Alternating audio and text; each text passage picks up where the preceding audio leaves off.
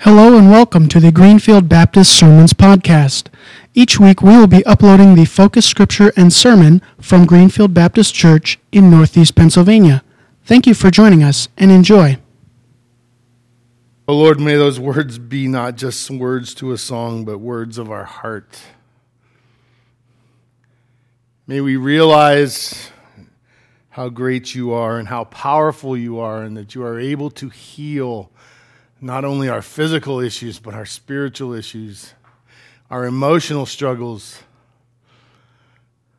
You want to come into our lives and speak into us, to breathe life into what is really more a zombie than anything without you, just going through the motions. Lord, we ask that you would speak into our lives this morning. Heal us in those areas, Lord, that we need to be healed, that we are hurt and burdened and struggling. May this morning be more than just a ritual of walking in and sitting down and singing a song and walking back out. Maybe this, Lord, be a powerful moment in our life. Your word is powerful. It speaks into us. It challenges us. It encourages us. Lord, as we look at your word this morning, I pray that it would do that. In your name we pray. Amen. Scripture this morning is from Matthew 8:18 through 34. When Jesus saw the crowd around him, he gave orders to cross to the other side of the lake. Then a teacher of the law came to him and said, "Teacher, I will follow you wherever you go." Jesus replied, "Foxes have holes, and birds of the air have nests, but the Son of Man has no place to lay his head." Another disciple said to him, "Lord, first let me go and bury my father." But Jesus told him, "Follow me and let the dead bury their own." Then he got into the boat with his disciple, and his disciples followed him. Without warning, a furious storm came up on the lake, so that the waves swept over the boat. But Jesus was sleeping. Disciples went and woke him, saying, "Lord, save us, we're going to drown." He replied, "Ye of little faith, why are you so afraid?" Then he got up and rebuked the winds and the waves, and it was completely calm. The men were amazed and asked, "What kind of man is this? Even the winds and the waves obey him." When he arrived on the other side of the region at Gadarenes, 2 demon-possessed men coming from the tombs met him. They were so violent that no one could pass that way. "What do you want with us, Son of God?" they shouted. "Have you come here to torture us before the appointed time?" Some distance from them, a large herd of pigs was feeding. The demons begged Jesus, "If you drive us out, send us into the herd of pigs." He said to them, "Go." So they came out and went into the pigs, and the whole herd rushed down the steep bank into the lake and died in the water. Those tending the pigs ran off, went into the town and reported all of this, including what had happened to the demon-possessed men. Then the whole town went out to meet Jesus. And when they saw him, they pleaded with him to leave their region. May God add his blessing to the reading this morning as we prepare our hearts to sit around the communion table.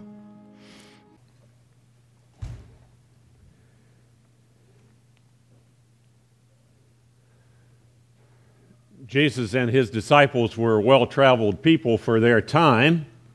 They traveled about 150 miles north and south and 50 miles east and west during the ministry time that Jesus was with his disciples. That would be about 5 or 6 days travel north and south at 25 miles a day, or 2 days east and west if you were traveling by foot. So to compare that to today, most of us travel by car, so where could you go in 6 hours north and south? Probably from Toronto to Key West, I would say. Or you could go from here to the Atlantic Ocean most any place in 2 days. So Jesus was a well-traveled person for his time. And the passage we read this morning tells about one of those travels, traveling across the Sea of Galilee, which wouldn't have been only just a few miles, but nonetheless it was a time when Jesus took time away from the crowds in order to teach his disciples some valuable lessons. Jesus liked to teach lessons by example as well as by word. And so in this passage this morning, we see that example shining forth from which we can learn a lesson about how to be a disciple. Verse 19, a teacher of the law of Moses came to Jesus, and he wanted to follow Jesus. This man had good intentions for sure. He was a well-learned fellow already, and so he had spent a lifetime learning things from the Bible and learning about the concepts of the Jewish faith, about who God was and what God did in the world. Accumulating information about God was this man's goal in life. But Jesus told him in verse 20 in so many words that there was more to following Jesus than just accumulating or learning more information about God. Sometimes they wouldn't even have a place to sit down and talk and learn about God. And so the disciples had to learn to be very flexible in their approach to ministry with Jesus. There was no fixed schedule. There was no time set for doing this or that. No regular rest periods. It doesn't sound like the kind of contract that United Auto Workers would work out with the union, I don't think. I remember whenever I worked for Ford Motor Company, we got 6 minutes off every hour. That was the way the contract read. So you could either accumulate it up or you could take it off every hour or so, whatever you wanted to do. But Jesus and the disciples were free from any kind of contracts like that. Jesus wanted disciples that would be free to go and come when needed to do this or that, or whatever the occasion called for action.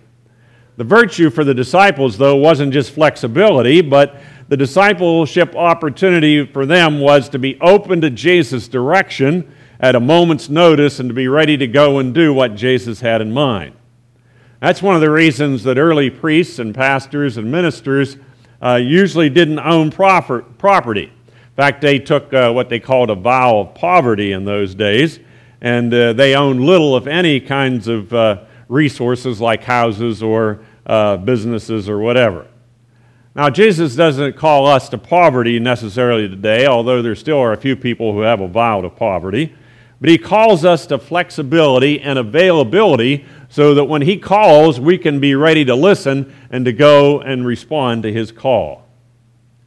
And then there was a second lesson that Jesus taught from a second man who came to ask about being a disciple. This man wanted to care for his family first, though, before he went off to join Jesus and the other disciples. It was a custom in those days that a son, usually the oldest son, would take care of the parents for a few brief years until the parents died, and then they would take on their own responsibility and goals in life. Now, in those days, parents didn't outlive their children like often happens today. In fact, parents didn't live much longer than the early adult years of their children, and so there were very few three-generation families, and it would have been unheard of to have 4 or 5 generation families like we see pictured in the newspaper from time to time. So Jesus' response to this man seems to be rather harsh when he tells him, let the dead bury the dead. But what Jesus was trying to get across to this fellow was, step away from your Jewish tradition for a moment. Step away from your thoughts about what life should be all about. If you're really going to be my disciple, you have to have a narrow focus on what following God is all about. To really focus your thoughts and your direction in life in a different way than what the culture around you is calling you to do. In those days, they were calling for one thing, but Jesus was calling for something quite different. I remember having that same kind of thought whenever I was a young fellow. 6 of my brothers were gone from home, or they were soon planning leaving home and going to the military and school and all those kinds of things. And I felt that I also had a call. My call was to go to school and further my education in Louisville at the seminary. And so it was hard to leave home. It was hard to break from the tradition that somebody should stay at home and watch after my mother and dad. Well, Jesus may be calling someone like that today. Jesus may be calling someone right here in our midst. It might be a young person like I was, or it might be an older person, because God doesn't just call young people. God just doesn't call men. God calls men and women of all ages and descriptions to follow Him and to focus on life goals that He has for you, to narrow your direction in life so that you can really have service to Jesus and to His kingdom as first place in your life. If God were to call you through His Holy Spirit, what would your response be? Would you be willing to take that new direction in your life, or would you be tempted to just keep going the same direction that you're going now? I think God's calling people to follow Him today, and He's still calling here in this church as well. And we need to be looking around in the church and encouraging people that you know that might have a calling in their life, and they might need your encouragement to respond to God's call, to narrow their focus, and to take that discipleship opportunity. And then third, in verses 23 to 27, tells us a rather exciting event here, the storm on the Sea of Galilee. This storm came up without warning, like many storms do in the Sea of Galilee, and the disciples thought they were going to drown. Now, this wasn't just being alarmist on their part. These disciples, many of them at least, had been fishermen before they became followers of Jesus, and so they knew how drastic being caught in the middle of the Sea of Galilee and in a storm would be. And so they didn't know what to do, and like usual, they called on Jesus. But Jesus was sleeping in the front of the boat in this storm. Jesus had had a hard day of ministry. He'd been healing and preaching and teaching and walking all those miles as well. And so he was able to rest. He was able to trust God even in the midst of a storm. That was Jesus' operating principle, was you trust God in the midst, especially in the midst of storms. Trusting God in risky situations was one of the lessons that Jesus was trying to demonstrate by sleeping right there in the front of the boat in the middle of the storm. And there was never a better lesson taught probably to the disciples than that particular one that day. They remembered it as a test of the fact that they wrote it down in the Gospels that we have today. I remember years ago when Dawn and I were at the church in Graham Baptist Church in San Jacinto, Indiana. And this particular church, one of the ladies was going to have a baby, and her daughter was going to have a baby at the same time, which is rather unusual. But the mother demonstrated for the daughter how to take care of herself during that time of pregnancy. And then she demonstrated for the daughter how to care for that little baby, since it was the daughter's first child. A demonstration in how to live in a risky situation. And that demonstration sticks with us for a long time. You have opportunity as a disciple to demonstrate in whatever risky situation you might encounter in the days ahead, and eventually there will be one for all of us. You have an opportunity to demonstrate your discipleship by showing how God is with you and helping you in the midst of whatever that tough time might be. Romans 8:31-32 tells us, "What shall we say to these things? If God is for us, who can be against us? He who did not spare his own son, but gave him up for us all, how shall he not also freely give us all things?" So if God was able and willing to sacrifice his son Jesus so that we might have forgiveness of our sins and that our sins might be paid for on the cross, then he's surely going to add whatever else we need in the midst of a risky situation that we might encounter.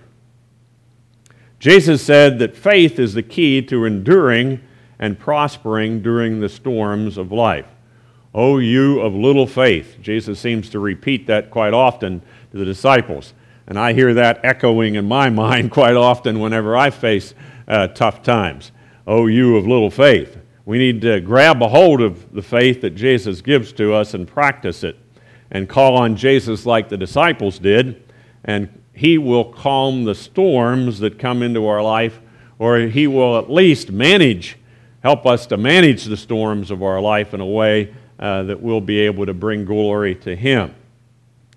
I'm continually amazed as a pastor as I encounter people in this congregation and other places where I've served previously that Jesus' followers are able to stay calm in the midst of the risky storms of life. We may be like the disciples and wonder, who is this Jesus? Who is this guy who can calm the storms and tell the waves and the sea to be still? We don't understand it. We can't begin to explain how Jesus calms the storms or brings us the peace that passes all understanding, like Paul says, but we just take it at face value and receive it with joy and celebrate that we have that opportunity to be Jesus' disciples in this time of risky situations. Praise the Lord with me for the storms that he has calmed in your life, and praise the Lord with me for the calmness that he brings into others' lives as they face storms. Then the last part of this chapter tells us of another opportunity we have to be Jesus' disciples. Disciples in action drive out demons when they encounter them. Demons from the lives of those who are imprisoned by sin. Now, in the case with Jesus and his disciples, these were literal demons. They spoke to him, and they knew who Jesus was and spoke back. These demons so possessed these men that they had superhuman strength. One of our niece's husbands is a police officer in Allegheny County. He's a deputy sheriff. And he's told me about sometimes it takes 3 or 4 policemen to hold down a demon-possessed guy who's what? Drugged, right? Who's so influenced by drugs that he has superhuman strength. And so we can see that today in the case of drugged people. And that's what Jesus and his disciples were encountering when they encountered these demonic-possessed people. There's other kinds of demons today, too. We can call any sin a demon that threatens our life. My mother lived with a demonic fellow. He was her father. He was an alcoholic. And demon rum, she would call it. That was her term for it in those days. Demon rum was the title or the name they called the alcoholic drug of choice at that time. It ruined my grandfather's life. It ruined his marriage. It ruined his relationship with his 2 daughters. You see, there are demons out there that are imprisoning people like they did my grandfather, and there are demonic influences around us. And if Christians like you and I don't take on the opportunity to cast out demonic forces in the world around us, then who's going to do it? We're Jesus' representatives here today, and we need to be about his business. Now, my grandmother and my mother survived because they came under God's grace. They gave their life to the Lord, and they drove the demons away from themselves by believing in Jesus' love and forgiveness. The demons Jesus confronted knew their time was limited. Their destruction was near. They wanted to make as much trouble as possible for the town and for the people as they could before Jesus cast them out of these 2 men. And so they took the chance to destroy much of a town's livelihood before they were cast out of these men. And so they went into this herd of pigs, and the herd of pigs charged over a cliff and down into the sea and destroyed the whole town's livelihood. We don't know, some accounts give thousands of pigs here. And this was in the Decapolis area, the Greek cities. The Greeks ate pork. The Jewish people didn't, but the Jewish people were glad to raise the pork for the for the Greeks. And so this town lost a probably a whole year's worth of wages because of the demons that went into these pigs. The town lost money, and Jesus and his disciples, they lost popularity because of it. And they were asked to leave the region, to take off. We don't want to have anything to do with you. Even though the result of their work was quite evident, there are two men here now who were in their right mind and clothed and able to take on ministry for the Lord. But the people misunderstood, and they were afraid of the changes that had been brought into the lives of these two men. They couldn't understand the power that it took to cast out those demons. They couldn't understand the sacrifice that they had to make in order for these two men to be set free. People today misunderstand, and they're also afraid of changes that happen when people come to believe in Jesus. And sometimes you and I are afraid of the change that might occur if we really surrender our life to Jesus. Or we're afraid of the change that might occur if we step out in faith and challenge the demons in our own life or the demons in the life of someone else in order to help them to be set free. We're maybe afraid of the cost that it will take. We may be afraid that we'll lose popularity in the eyes of other people. Whatever it might be, we have to be willing to pay the price to drive out the demons out of our lives and out of the lives of other people around us. Many stories are told of people who have given up great wealth in order to follow Jesus. If you read the stories of the saints and the fathers of early Christian faith, and their popularity diminished, and many times they were hated or even martyred for their faith, because these people chose to follow Jesus wherever he called them to go. Mark's gospel tells us more details to these two men. The men were healed and became great witnesses to the people in these 10 Greek cities. And I'm sure Decapolis never saw two better preachers than these preachers who found their ministry after they had been freed from the demonic influence in their life. Jesus calls us today to the opportunities of discipleship. He calls us not only to be those who cast out demons, but he calls us to take great faith in the midst of risky situations. He calls us to trust him and narrow our focus in life to following him. He calls us to be open to his direction at a moment's notice so that we can follow him wherever he calls. Shall we pray? Lord, we know that it's difficult to be your disciples. It's difficult to lay hold of the discipleship opportunities that lay before us each day, let alone for a lifetime. And so we pray, Lord, that you'd give us the strength to follow you, to be your disciples in this time, and to encourage those around us to follow you as well. For we pray in Jesus' name, amen.